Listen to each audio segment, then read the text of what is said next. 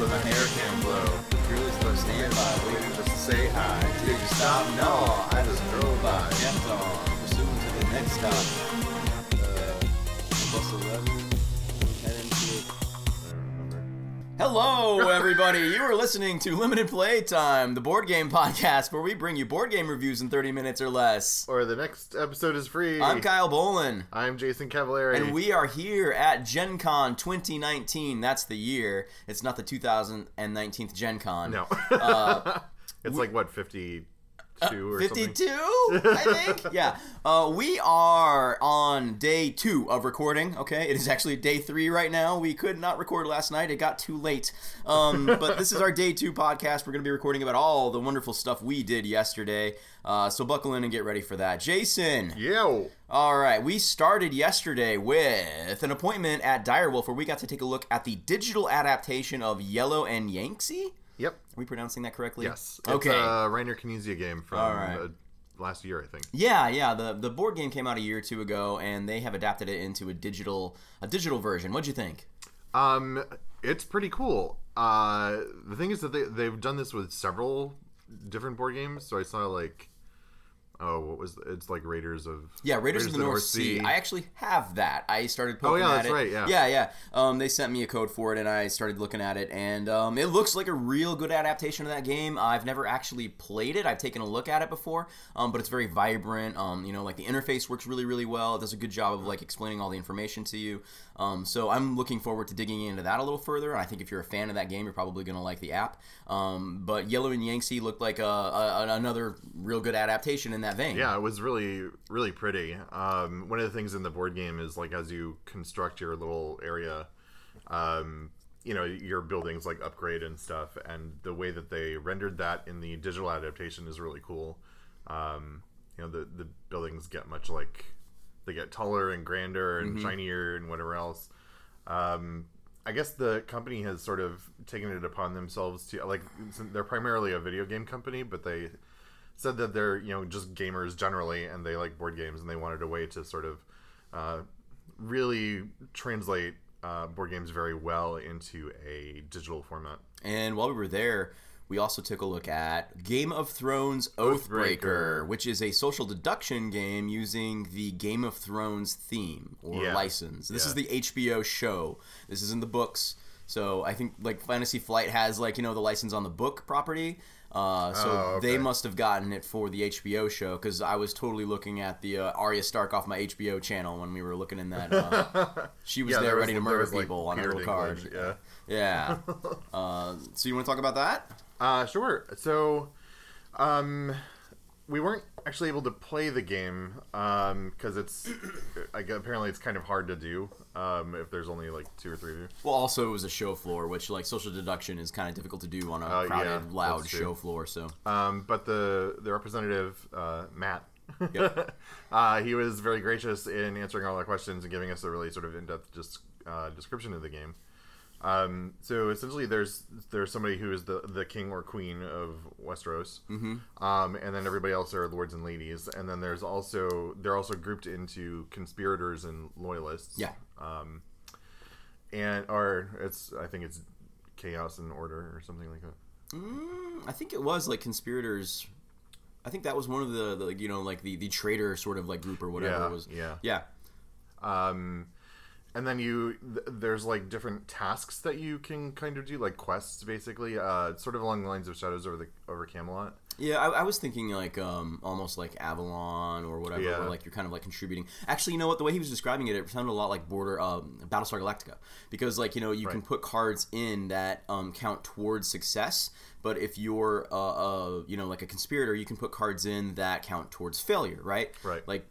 Cards that don't match the suit or whatever is kind of what it sounded like. So, that's sort of the main mechanic he described for determining whether or not people are loyal or unloyal to the king. Right. But one thing that he mentioned that I thought was really cool is that there's no player elimination in this game. Right. So, if you suspect that somebody is a conspirator, or you suspect that somebody is a loyalist, it's not always in your best interest to out them in this game, he was saying, because they're not going to be eliminated, and they're just basically sort of free to do whatever they want and just trash shop if that's the thing that they're going to do. Right. Whereas if they're hidden, they need to still kind of modify their actions so they're not like extremely obvious. Yeah, leave some plausibility that they aren't what you think they might be. Yeah. You know, like the other thing that's kind of cool is that it's not.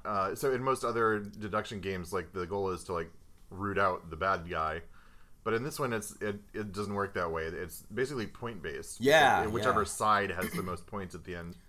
Is the winner. Yeah, so I mean, like, it looked more like an actual board game to me than a lot of other social deduction games do, because we're keeping score. Because like the success and failure isn't just like like a binary thing. Because like in a lot of social deduction games, like you kill off the last loyalist, you kill off enough conspirators, and you win the game, right? There's like a pass-fail condition. With this game, it is point-based, so like I feel like there's going to be opportunities for there to be more of a race in this game.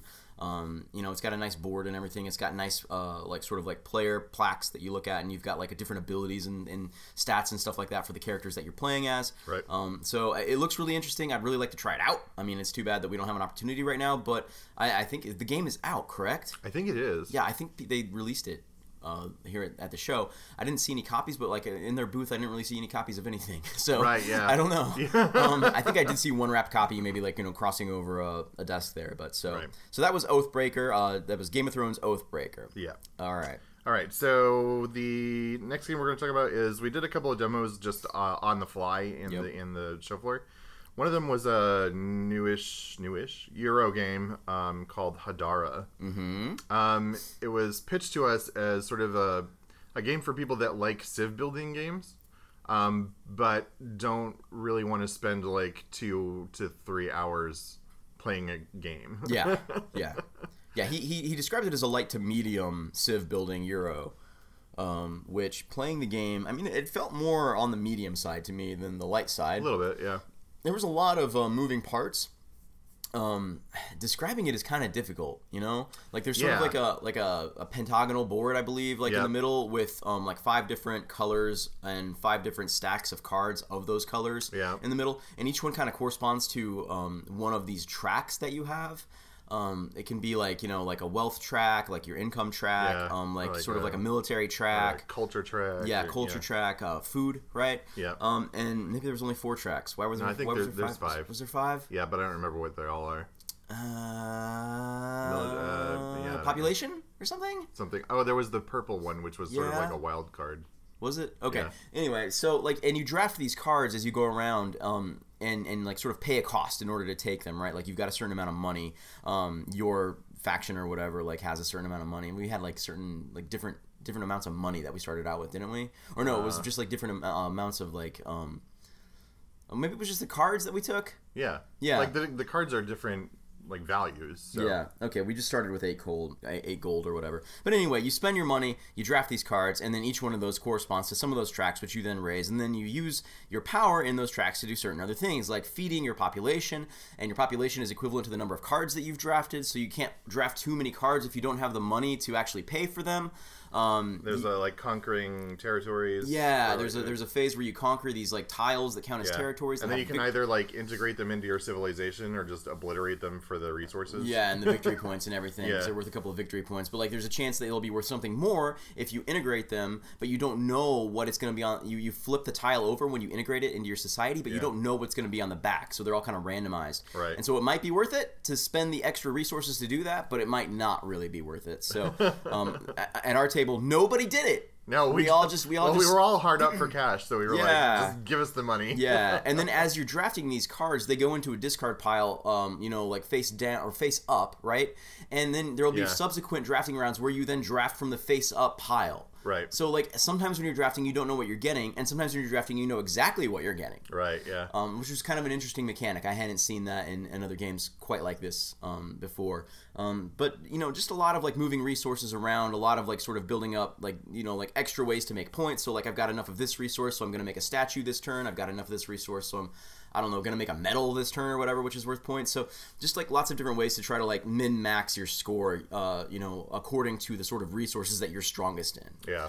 And it was neat.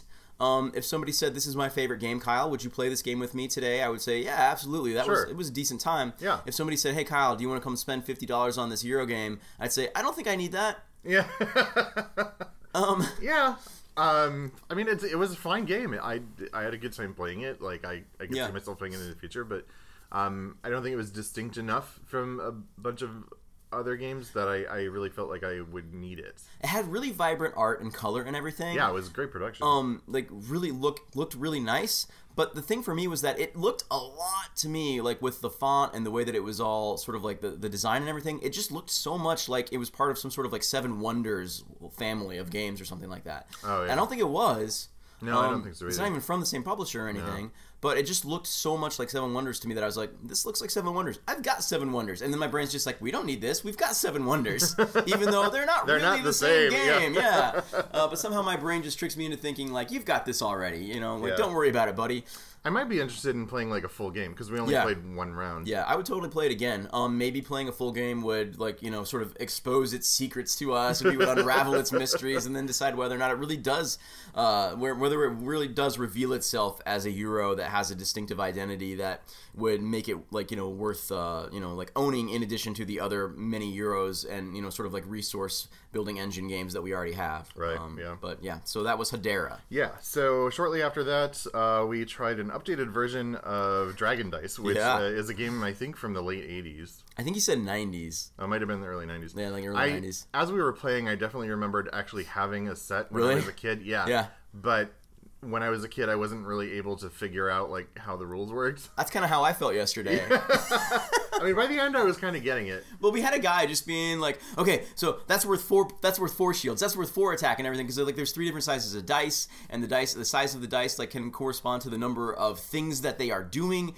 based on what shows up on the die face when you roll the dice. And there's like umpteen different symbols. Oh my god, there's so many symbols. Some of them are kind of similar. Yeah. Yeah. He was like, I was like in melee combat with you, and my ranged attacks were these like straight lines. My melee attacks were straight lines with tiny little jaggy sides to them that I couldn't see from where I was sitting. And so he kept saying like, "Oh, you got 3 attacks," and I'm like, "That looks like just a bunch of 3 ranged," and I was going for melee, so it shouldn't count. But then I took a look closer. I'm like, "Oh my god, for real? This is the tiny little distinctive mark that I'm looking for to tell the difference at, you know, like a glance, like how many marks I got." And some of them are sort of distinctive. So like if you roll like you play a set of dice that corresponds to like a race, and they all have like distinctive symbols for themselves. But like sometimes it's like you need to roll a shield, and you roll this dice, and you may very well get a shield, but you don't know what They don't look like shields. Well, what your faction's shields look like. Yeah, because they're all different. And he even told us that like they're all for like artistic touches, and even within the same race or like faction or whatever, there will be like differences between the shield on this die and the shield on that die, just so that they could be like artistically creative with it. You know? Yeah. And it's like, well, that's great for like, you know, artistic creativity, but it's terrible for like, you know, playability. So that was a whole thing. Yeah. I mean, the game itself was fine. I mean, it plays a little bit like an older game. It does. So essentially there's like a battlefield. There's 3 lanes on it, and you're basically doing like a tug of war between the 2 sides of that lane. Yeah. To control the field, I guess. Maneuver. Yeah. There's a dice in the a die in the middle that it's a 8-sided die, and if your side gets it to 8. Then you win that lane, and then if you get 2 out of the 3 lanes, you win the game. Yeah. Yeah. And we went like a half hour without moving any of those dice, and he said that it was the only time in his life he'd ever seen that happen. So we happened to just have like the most boring game of this game ever because we just made no progress until Jason finally obliterated my armies, and we were like, okay, so he's gonna win. Yeah. Like, you don't win by obliterating the armies, but when I had no army there to oppose you, it's just a matter of time before you'd be able to rotate the dice and own the lanes at that point. Right, yeah. Yeah. I mean, other than that, sort of mechanically, it's like you roll dice and see what you get. Like, Yep. I mean, like, which I can appreciate. Like, I like I know, rolling dice. Yeah, and you know, I think that the strategy also is with like deciding like what kind of dice do you have, what kind of faces do they have, and how does that relate to the faces of the dice on the other side, right? Right. Yeah. Like, where does my strength lie? Because also when you rotate the die after maneuvering, you can change it from like, you know, a melee battle to a ranged battle. Yeah. And so if you're a more melee, or if you're a more like, you know, ranged or magic race, which I think mine were more. I think so. Yeah. And we were in melee battle the whole time, so I kept rolling like no hits, and you kept rolling like lots of hits. Yeah. So the game could have changed if you would have been able to maneuver right. And change the die. Yeah. So I think that's kind of where the strategy lies with this game, but at the same time, it's fully dice. Like, this is just a dice mechanic game. Right. So there's, obviously tons of randomness to it, and enough randomness that it really impacted our game in a way that surprised the guy that was demoing it to us. Yeah. At the end of the day, I'm not going to go out and make a purchase, but if you're the kind of person that kind of like hungers for, that sort of like fiddly nature, but like also sort of like, fun random nature of a lot of those earlier games from like, the 90s, those dice type games from them, like this is something worth looking at. It didn't look terribly expensive, so yeah. So then I think we had lunch, and then and then we went to play Glorantha, the Gods War. Yes, we did. We finally played Glorantha, the Gods War. This is the follow-up to Cthulhu Wars, which was the first game we talked about on this podcast. Yeah, episode 1. A game that we endorsed very heavily. I think it's one of your favorite games. It really is. Yeah. And so this is the follow-up to that. It uses a lot of the same mechanics. It just happens to be set in a different setting, and there's like a few new mechanics added to it, I think, to try to like balance it out a little bit more. That's the idea anyway. And our game went in a way that was as unbalanced as anything we've ever played. Yeah, it was a pretty poor experience for me at least, and probably slightly less so for Phil, but he looked like he was having an okay time. Yeah. Yeah. Phil's in the shower right now, by the way. Yeah, we'll probably do a full episode on the Gods War. I really want to play it one more time before you get out of here. Maybe I'll give it another shot. Because I feel like you got the worst possible experience you could have had with this game. And I think it's a much better game than how it felt yesterday. But it was so one-sided where I just was able to run away with the game so early with Chaos, which mechanically works the most different from all the other factions. That it just did not work. I was like, I'm going to play Chaos because I don't know how this is going to work. I've never played a game with Chaos before. I want to see how it goes. And because you guys had never played, it went very well for you. Yeah, and didn't know like anything about like where you should be putting your resources and your time. It just allowed me to like grow in power by like round 3 to the point where I could not be stopped. Yep, pretty much. So we need to try that again. What'd you think of the minis? They were cool. I mean, Peterson Games makes good minis. And just taking a look at the mechanics and the way that it compares to Cthulhu Wars, what was your impression there? Just it's pretty similar. Similar enough that like, at least mechanically, not in terms of strategy, but mechanically, it was easy enough to pick up if you knew how to play Cthulhu Wars. Yeah. Yeah. I mean, So I think we're gonna try, if we have the time, to fit another game in of that. It doesn't take that long for a 3-player game, so I think that we might have a chance to get that in either today or maybe Monday morning or something like that. So I'd be willing to give it a shot in the light of morning. Anyway, sure. Okay, so then we played Era Medieval Age, the new Matt Leacock game. Yeah. It's not really like you build a little town, basically. Yeah. A medieval town. Yeah. So everybody gets an individual player board, and you get a starting set of pieces. Everybody gets the same pieces to create your initial little settlement or whatever. Each one's like a building, so like you get like a longhouse and like a farm and some walls and stuff. Yep. Yeah. And then you get a set of dice that are color coded to the buildings that you have. Yeah. And everybody starts with the same ones. And the dice have different abilities depending on who. So like anything that's like yellow essentially is going to be some kind of peasant thing, and those are usually like resource gathering dice. And then the gray ones are nobles, which are usually like military strength. And then there's some other ones like white for clergy and blue for like prominent citizens. Burgers, as they're called. Yeah. And as you put more buildings in, you'll get more dice and so on. But you also have to spend more resources to feed them because each die is like a citizen in your town. Yeah, so you've got to have at least as much food as you have dice in your pool. Yeah. So every round you roll your dice. There's a mechanic where you can move them around a little bit, and you get to roll them 3 times. If there's anything you initially roll that you like don't like, you can re-roll any number of them, with the exception of dice that have a skull on them, because those count towards a disaster phase, which happens later. So then you collect all the resources that you get from that and any of the buildings that you have in your town already. Then you do the disasters. I think it's you do the disasters then. Yes, yeah, you do. Yeah. Yep. Which can be anything from essentially like some of them affect your neighbors more than you, and some of them like affect you. And you acquire disaster points, which are essentially negative points at the end of the game. I created a city that was basically just a cesspool of plague. Yes, you did. Yeah, so it kind of dictates like how well you want to, or how you want to build your city, because basically clustered, like buildings that are really close together are like hotbeds of disease, essentially. Yeah. You're playing Tetris with this game too. Like each one has like little pegs on the bottom, so you're like slotting them into this little pegboard, but they all have different shapes. So it feels very much like one of those games where you're playing with Tetronymos or something like that in order to make the city look.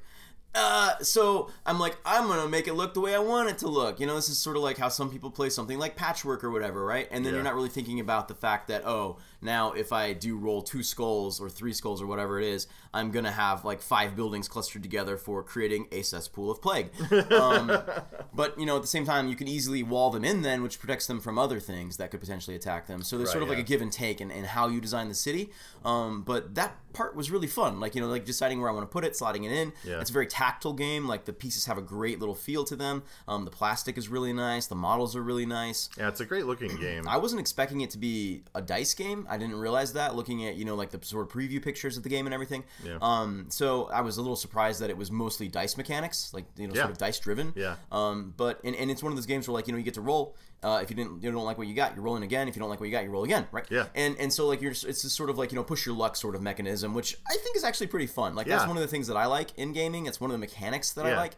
So it's like here I rolled a die and it gave me like 1 stone, but I really wanted some more wood, so maybe I'll like take that one. Yeah, and so even when I'm just creating a cesspool of plague every turn, and I'm just like watching my disaster track go all the way to the maximum number, I was still having a pretty fun time, just because I think that particular mechanic is fun, right? Like you know, like there's a little bit of luck involved, a little bit of strategy. It's, you know, like push your luck. That's what it is, right? And I dig that. So and, you know, the final phase of the round is getting to extort your neighbors. So that's always fun too. Yeah, it's okay. It wasn't as fun as like if there was like more. It's basically just like if you have more of this resource than, you know, another guy, you can say, hey, give me one of your resources, and I want that one. Like I was expecting when you said extort your neighbors, I was expecting something a little bit more in depth, you know, like some sort of negotiation type mechanic or something like that. Like I'm gonna shake you down, right? Exactly. Which would have been cool, but at the same time, it wouldn't have really fit mechanically or with the rest of the game. Maybe thematically, but not mechanically with how the game works. So it makes sense that it works the way that it does. I was just a little like, oh, that's all it is. But still, it was fine. So Era by Matt Leacock, pretty fun game. Liked it. Very great, excellent production quality. Yeah, it looks great. It's a really tactile game. Yeah, I love playing with the pieces. All right, so what do we do next? Planet Apocalypse. Planet Apocalypse, another Sandy Peterson game. The same people that did God's War. Yeah. So Planet Apocalypse is essentially like a one-lane MOBA. It's a one-lane MOBA, yeah. Where or tower defense, kind of. So you start as essentially like a great demon lord is trying to basically invade your city. He's a wall. The one we played against was not a wall. He had a wall. He's in a wall. He's part of a wall. He's busting through a wall. Okay, his mini is a giant wall with like a couple of claws and a mouth poking through. Perhaps was not the best choice to like sort of make an impression about the evilness of these things, but anyway, so and you play as a bunch of like ragtag survivors. Like they're basically like people that have like cobbled together. One dude, his mini literally was wearing a split down the middle traffic cone on his head. Yeah, I mean, you get the impression that they've definitely been through some stuff, and it looks like, I don't know, like Mad Max, but like filtered through, I don't know, like Ren and Stimpy or something like that. I thought it was kind of funny. You know, so they're all wearing like junk and piecing together stuff. And then the demon is on the other end of the lane, and there's several areas in between them. Every time you enter a new area, like demons spawn essentially, according to a set of dice that you roll. And you get more dice added to that pool as the stakes go up. So more demons will keep spawning. There's a huge escalation in terms of... Well, there should be a huge escalation in terms of what you're facing. Yeah.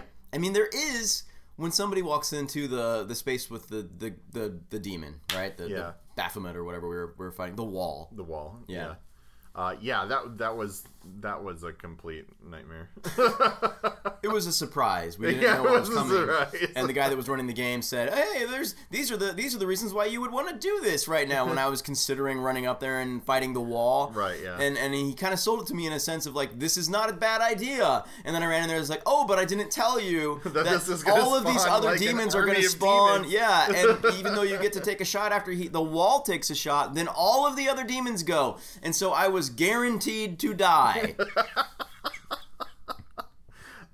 Yeah, so that was perhaps not the best decision, but it's interesting. So these waves of demons just keep coming, and they range in difficulty from like cannon fodder to the wall.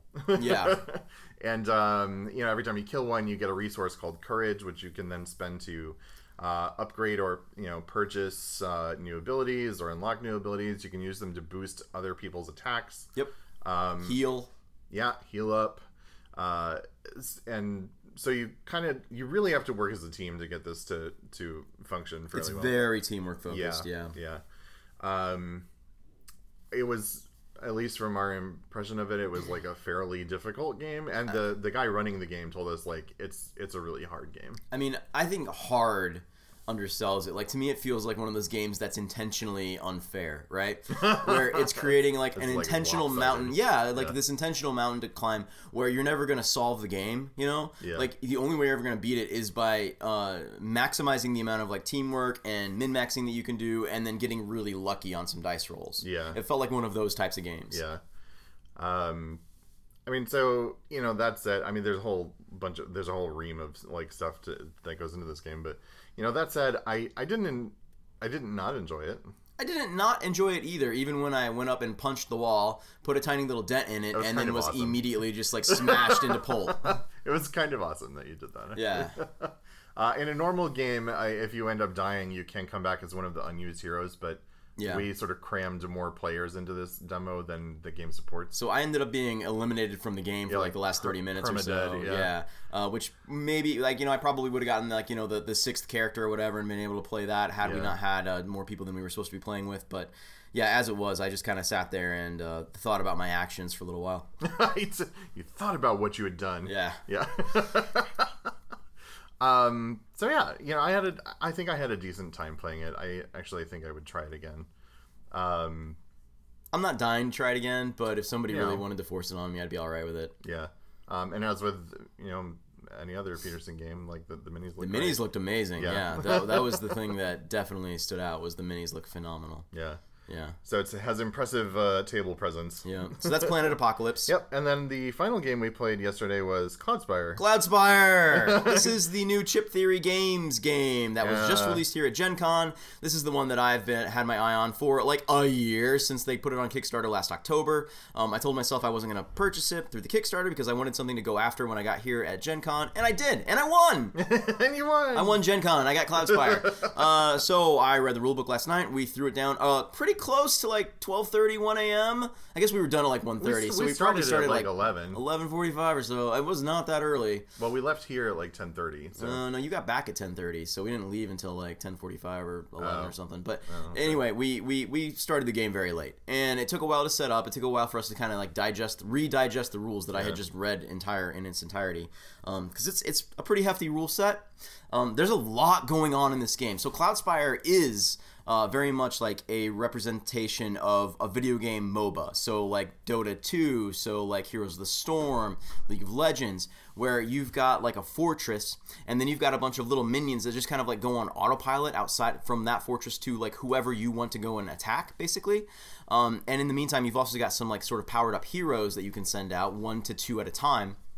And you can sort of like, move them around however you want, but the minions just follow a path and go towards whichever fortress you decided for that round you're going to attack. You get to choose what they're going to attack when they stop, and there's multiple things to attack, but they just continue to go, like down that path. And you can do all kinds of upgrading in the game. Like there's ways to upgrade each individual unit. There's ways to like, buy gear or, mercenaries or new towers from the market. You also there's like a tower defense. Yeah, there's like a whole tower defense element where you can control these little spots on the map where you can build towers that have like sort of like ranged attacks and like special abilities and things like that. So those you can upgrade. You have all kinds of like different upgrade trees, like tech tree type upgrades in your fortress that can affect your entire race or faction or whatever, as well as like, give you new mechanics. Like, like it gave us like some of us were getting dice that we had to roll in order to do certain things. So there's a lot going on in this game. Yeah, it's intense. It is. And we messed up so many rules. Yeah, we did. We decided we were going to play a short game, so we were going to go 3 rounds, but like after having to spend a bunch of time setting the game up, figuring out what was what, we didn't know like what, we had to like figure out we had to figure out what chips or dice or whatever the rules were referencing when we were looking at the rules. We spent a lot of time just like getting started with this game, and so like we decided, let's just play 2 rounds then. Yeah. We were towards the end of the second round, we were just like, okay, we screwed up some really big things. Yeah. We're gonna need to like start over at some point and try this again before we can really pass like final judgment on it. But what we saw, what did you think, Jason? What we saw, I think, was pretty good.